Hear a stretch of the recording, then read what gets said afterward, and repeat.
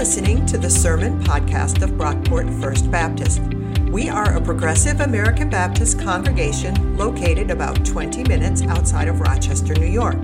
To learn more about our church and support our ministries, please visit brockportfirstbaptist.org. Our scripture lesson today is from James chapter 5, verses 13 through 20. It's in the Pew Bibles on page 983 or in the screen in front of you. If any among you are suffering, they should pray. Are any cheerful? They should sing songs of praise. Are among you sick? They should call for the elders of the church and have them pray over them and anoint them with oil in the name of the Lord. The prayers of faith will save the sick, and the Lord will raise them up, and anyone who has committed sins will be forgiven. Therefore, confess your sins to one another and pray for one another, so that you may be healed. The prayers of the righteous is powerful and effective. Elijah was a human like us, and he prayed fervently that it might not rain. And for 3 years and 6 months it did not rain on the earth. Then he prayed again, and the heavens opened and gave rain, and the earth yielded its harvest. My brothers and sisters, if anyone among you wanders from the truth and is brought back by another, you should know that whoever brings back a sinner from wandering will save the sinner's soul from death and will cover a multitude of sins. The word of God for the people of God. And thank you, Walter, for that reading. My pleasure. So good morning again, everybody. I'm Pastor Dan. It is a joy to be with you today. We have been studying the book of James together for about 11 weeks now here in worship, almost 3 months, and this is it. Today we are finally finishing the book of James. Woohoo! You're definitely going to want to come to church next Sunday when we start our next series. It's going to be a lot of fun. But let's end this one on a high note first, shall we? I have to say again, I've really enjoyed working through James together with all of you. I still maintain this is the most difficult book I've ever had to preach through, worse than Leviticus, if you can believe it. But along the way, we've covered so much ground. We've talked about justice, income inequality, poverty. We've covered joy and sin, partiality and grace, non-judgment, so much practical wisdom packed into this book. But I think it's appropriate that the closing words of James center us on prayer. Prayer is front and center in the final verses of this book. By my count, James uses some form of the word prayer or prayed 7 times in this section. You can count along if you want. Are any among you suffering? They should pray. Are any cheerful? They should sing songs of praise. Are any among you sick? They should call for the elders of the church and have them pray over them. The prayer of faith will save the sick. Confess your sins to one another and pray for one another. The prayer of the righteous is powerful and effective. Elijah prayed fervently that it might not rain, and for 3 years and 6 months it did not rain. Then he prayed again. Pray, prayer, prayed. That's a lot of prayer, right, in a pretty short amount of space. Now, this is important for us to kind of center on for a moment, because we do not have a great understanding of prayer in the modern world, even in the church. A question I hear a lot on this front that sort of exemplifies our struggle, our modern struggle with prayer, is the question, does prayer work? Does prayer work? And what we usually mean by that is, does prayer make any difference? If I pray for something, am I going to get it? If enough of us pray together, if people are praying with me and for me, will God deliver? We often dismiss this as a sort of vending machine view of prayer. I've used that language here myself, but this is real life stuff that we're talking about. Someone gets sick. A loved one is hurting, and we want to know, will my prayer actually help them? Will it make any difference? Sometimes a person gets sick, and we pray, and they get better. And then you hear a lot of people talk about the power of prayer, right? Our prayers worked. Of course, then other times, people get sick, we pray, and they don't get better. And that's when you're stuck with kind of the other side of that approach. I guess our prayers didn't work. As modern people, we measure the effectiveness of prayer based on outcomes, results. I once heard someone say that when we pray, there's only 3 answers God can give. 3 possible answers to prayer: yes, no, and wait. I remember I thought that was really deep the first time I heard it, until I realized that those are the only 3 answers you can ever get when you want something, right? Like either, whether we pray or not, if you want something, you either get it, don't get it, or have to wait for it. It kind of takes God out of the equation, right? It makes prayer feel kind of pointless. We have a very transactional view of prayer in our culture. Prayer as almost an exchange of goods and services. It's a very capitalist view of prayer, actually. And if there's one thing we've learned about James in this study, he is no capitalist. Another modern perspective on prayer, though, is that it changes us. When we pray, it might not change our circumstances, but it will change our hearts. And I guess I kind of like that. It's true, but it feels like kind of a cop-out, doesn't it? Last Sunday at youth group, we read this article by an author I really respect where he argued that exact point. Prayer doesn't always change our circumstances, but it changes our hearts. And one of the youth group kids called BS on that right away. It was amazing. This middle school student was like, well, hold on a second. Doesn't that just reduce prayer to the placebo effect? It won't actually change anything, but it'll make you feel better. 13-year-olds, you guys, I love it. It's amazing. But this is what we're stuck with if we stick with our modern understanding of prayer. Prayer as an exchange. Prayer as something that is passive, where we have 0 power. All we get to do is ask. And God either delivers or doesn't. We get what we want, or we don't, or we're changed. It's not a very compelling view of prayer, if you ask me. I think we need to reclaim a more ancient understanding of prayer. Prayer the way James and his contemporaries would have understood it. A view of prayer that predates capitalism. An understanding of prayer from back before we became so cynical and jaded.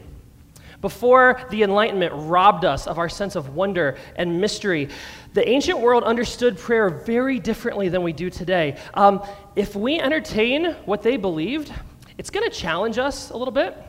It's going to offend some of our assumptions, shake up our worldview, because it's really weird. But it just might empower us to live in a radically different way.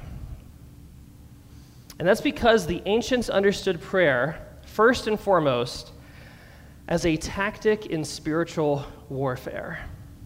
This is where you can bring in the Twilight Zone music if you want, right? No. Prayer as a tactic in spiritual warfare. Seriously, if you were a Jewish Christian in the first century, someone like James, you prayed as a tactic in spiritual warfare. When James writes, "Are any of you sick?" they should call for the elders of the church and have them pray over them, anointing them with oil. It's not voodoo, right? This isn't Goop. James is not, no, did anyone get the Goop reference, the website? Wow, 3, okay. But James isn't prescribing some alternative medicine here. Follow these steps in this exact way and the person will be healed. No. James is inviting the community of faith to engage in a spiritual battle. See, the ancients had a lot more humility than us. They acknowledge there are forces in our world that we do not understand. Systems and power structures that are way bigger than us. They prayed as a means of uniting with God in a struggle against those powers. Because life is a struggle.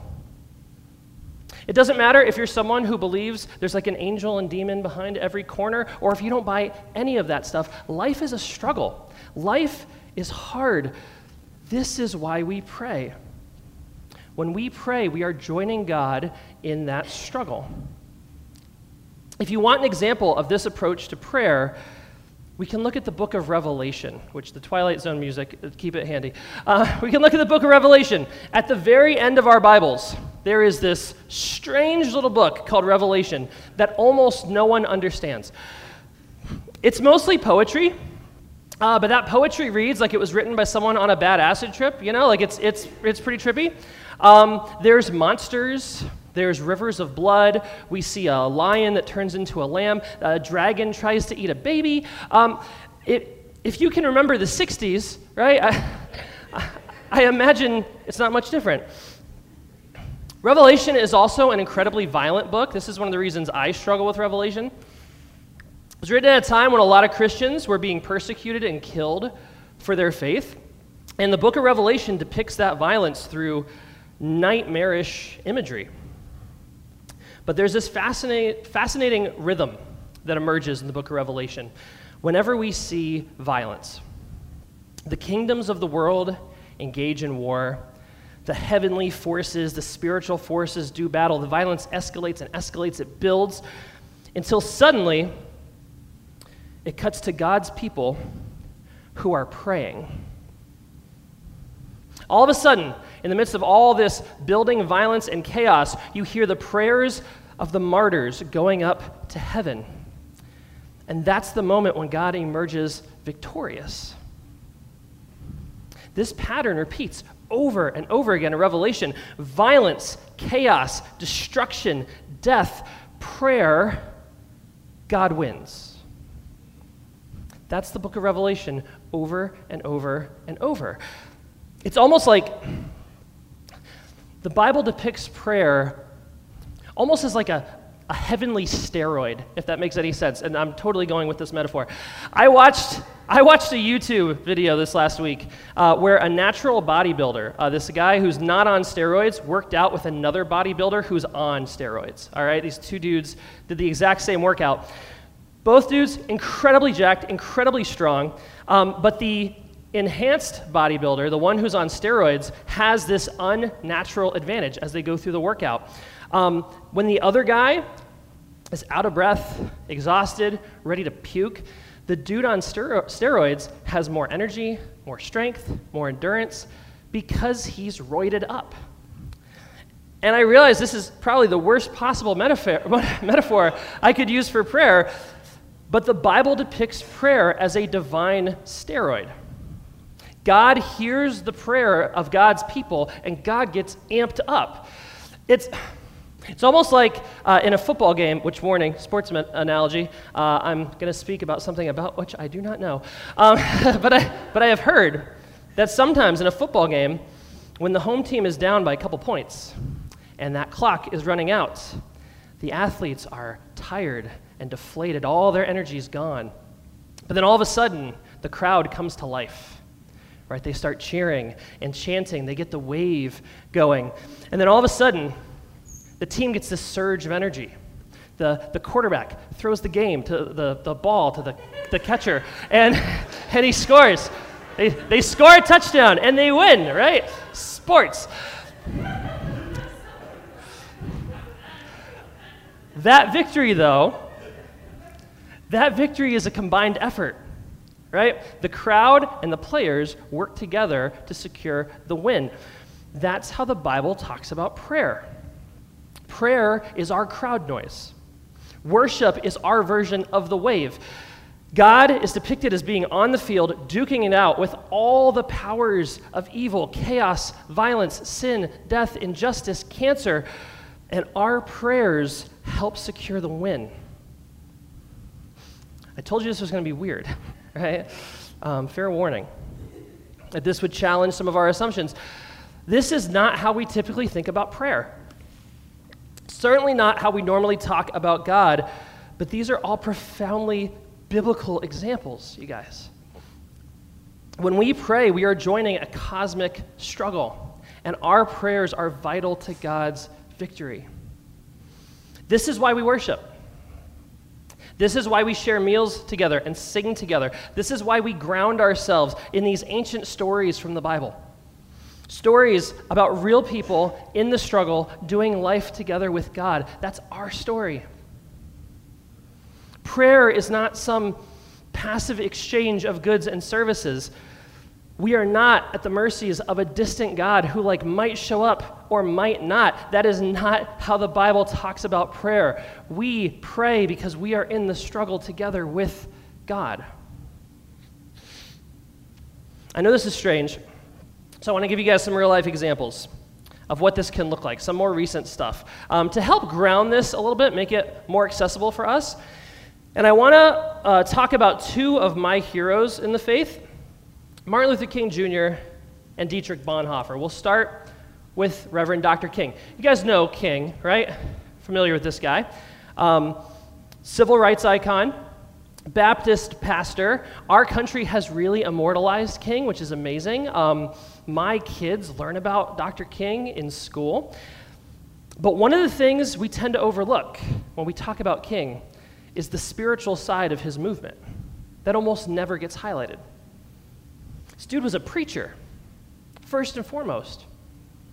And not a lot of us know this, but Dr. King had a rule of life, a set of spiritual practices that he lived by, almost like you'd find it like a monastery, right? These practices that he encouraged everyone he worked with to practice daily. You did not rise up the ranks of the Southern Christian Leadership Conference if you didn't live by this rule of life. Let's put the rule of life up there on the slides.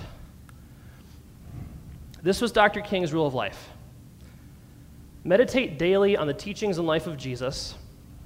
Remember always that the nonviolent movement for civil rights seeks justice and reconciliation, not victory. Walk and talk in the manner of love, for God is love. Pray daily to be used by God in order that all might be free. Observe with both friend and foe the ordinary rules of courtesy. Seek to perform regular service for others and the world. Refrain from violence of fist, tongue, or heart. And strive to be in good spiritual and bodily health. That was Dr. King's rule of life.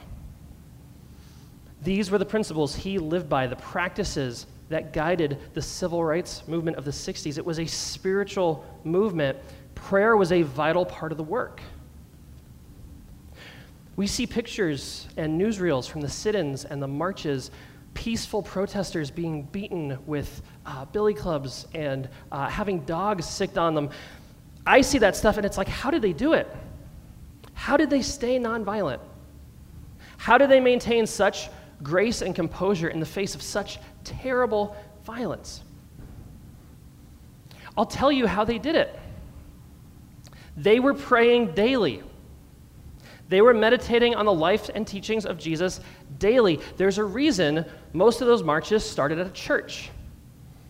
They believed it was a spiritual struggle. They would get their worship on, and then they went out to do battle. That's Dr. King. The other example I mentioned is Dietrich Bonhoeffer. Not quite as famous as King, right? Bonhoeffer was a pastor and a theologian in Germany during World War II. He actually fled Germany when the war first started, but then he went back to run an underground sanctuary training pastors in resisting the Nazis, which, life goals. Bonhoeffer died. He was executed in a German concentration camp right before the end of the war. And the people who knew him, the people who were imprisoned with him, told stories of how he led them in worship every Sunday right up until the end in the camp. They didn't have access to Bibles or hymnals or communion elements, but every week Bonhoeffer would preach, reciting scripture as best as he could from memory. They would all sing together the old hymns that they knew by heart. Bonhoeffer would pray over an imaginary communion table, and then he would lift up an imaginary piece of bread and break it, and then they would all pass it around and pretend to eat it. To anyone watching, it looked insane, but it was vital to the spiritual struggle they were engaged in. I look at all the terrible stuff that's happening in the world. War in Ukraine, airstrikes in Palestine, terror attacks in Israel. I look at this stuff and I get really frustrated because it feels like there's nothing I can do. I'm a modern 21st century person. I'm used to being able to do stuff, right? I vote, I write my congresspeople, I can order stuff off Amazon and have it in like 2 days. But there is nothing I can do to stop this. But I can pray. I can come here and I can worship. I can unite my voice with millions of people around the world who are praying, who are worshiping, who are engaged in that spiritual struggle. I can sing praises to God knowing that God is working on that battlefield, knowing that God is under the rubble. I can't do a thing on my own to cure a friend with cancer or to heal someone dealing with an ailment, but I can pray.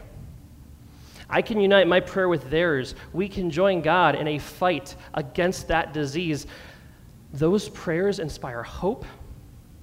They fuel action. They move mountains. Prayers like that can overcome death itself.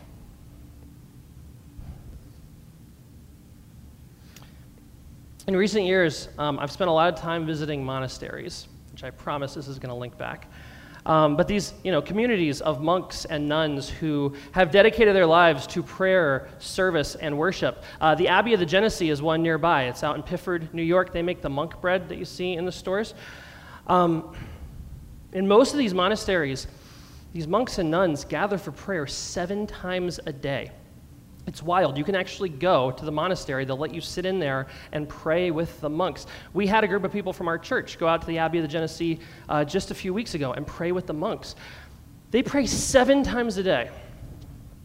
And they do it for a very specific reason. There's like a reasoning here. If you have communities all over the world that are praying 7 times a day, every day, in different time zones, at different times, then there is not a single moment when we don't have a plethora of prayers going up into heaven.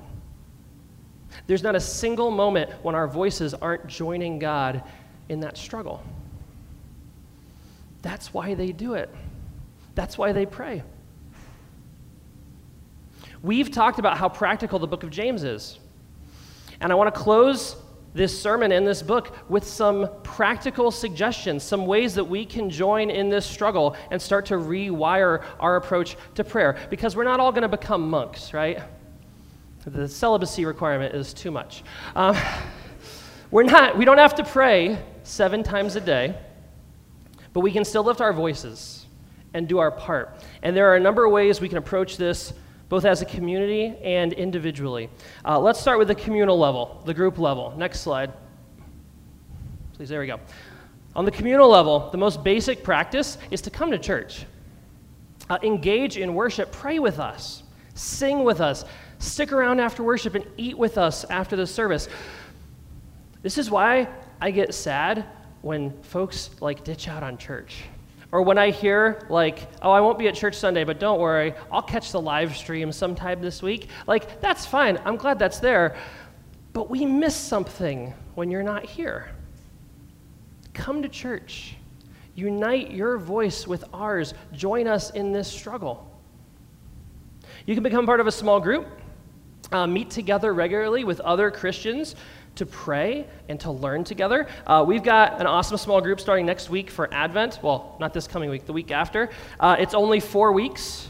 There are 2 different groups on different days and times. It's going to be a lot of fun. You can sign up for that at the Connection Center. When those groups aren't going on, we have all sorts of small groups happening throughout the week. There's the midweek prayer group on Wednesdays. Pastor Elisha has a small group that meets Thursday nights. Martha has a Zoom group. We've got a group of folks who get together once a month to watch a movie together. So many opportunities to connect and to come together for prayer. You can pray as a family before meals, before bed, whenever you're making big decisions. If you have kids at home, get an Advent calendar. Or pick up a little Advent wreath and put it on your dining room table and light that throughout Advent and say a prayer with your kids. It's awesome. Pray with your spouse or your partner or your friends. If they think it's weird, just send them a recording of this sermon. It'll clear it right up for them. So many ways we can do this on the group level, but there's also stuff we can do as individuals on the personal level. One simple practice is to set a timer on your phone for 3 times a day, morning, afternoon, and evening. And when that timer goes off, stop whatever you're doing for 30 seconds and say the Lord's Prayer. It's quick, it's easy, it's straightforward, but it is a simple way to join your voice with all the saints and all the monks. Same idea. You can spend 15 minutes a day in silent prayer, listening prayer, where you, can we go ahead a couple slides? Yeah, we're a couple into individual yet. One more. There we go, perfect. Set a timer for 15 minutes and do some listening prayer. Just sit quietly with God. Maybe start by reading a short passage from the Gospels. Then invite God into that space and let your mind go where it will. Just sit in the quiet. Invite God in. Trust the Holy Spirit to lead your imagination wherever God wants it to go for 15 minutes. Another thing you can do is make a copy of Dr. King's Rule of Life. We'll put that back on the screen in a couple minutes as we end the sermon, so you can take a picture of that if you want. But take that Rule of Life, write it down, print it out, put it in your bedroom or your office, keep it with you and refer to it throughout the day. Let that guide you in your own practice of prayer. I am going to say, don't try all these at once. Okay? It's a little bit too much to take on, but maybe pick 2, like a corporate practice and a communal one, or a corporate and individual, to try to do through the month of Advent for the next month and a half. See if it makes any difference. It might not change your circumstances. Doing this stuff might not even change you all that much. But if you try at least 1 or 2 of these practices regularly for the next 6 weeks, I guarantee it is going to change the way you approach prayer. Let's put Dr. King's Rule of Life back up on the slides, and we can keep it there through the silent reflection time after the sermon. If you want to take a picture of it, it is there for you. Let's pray.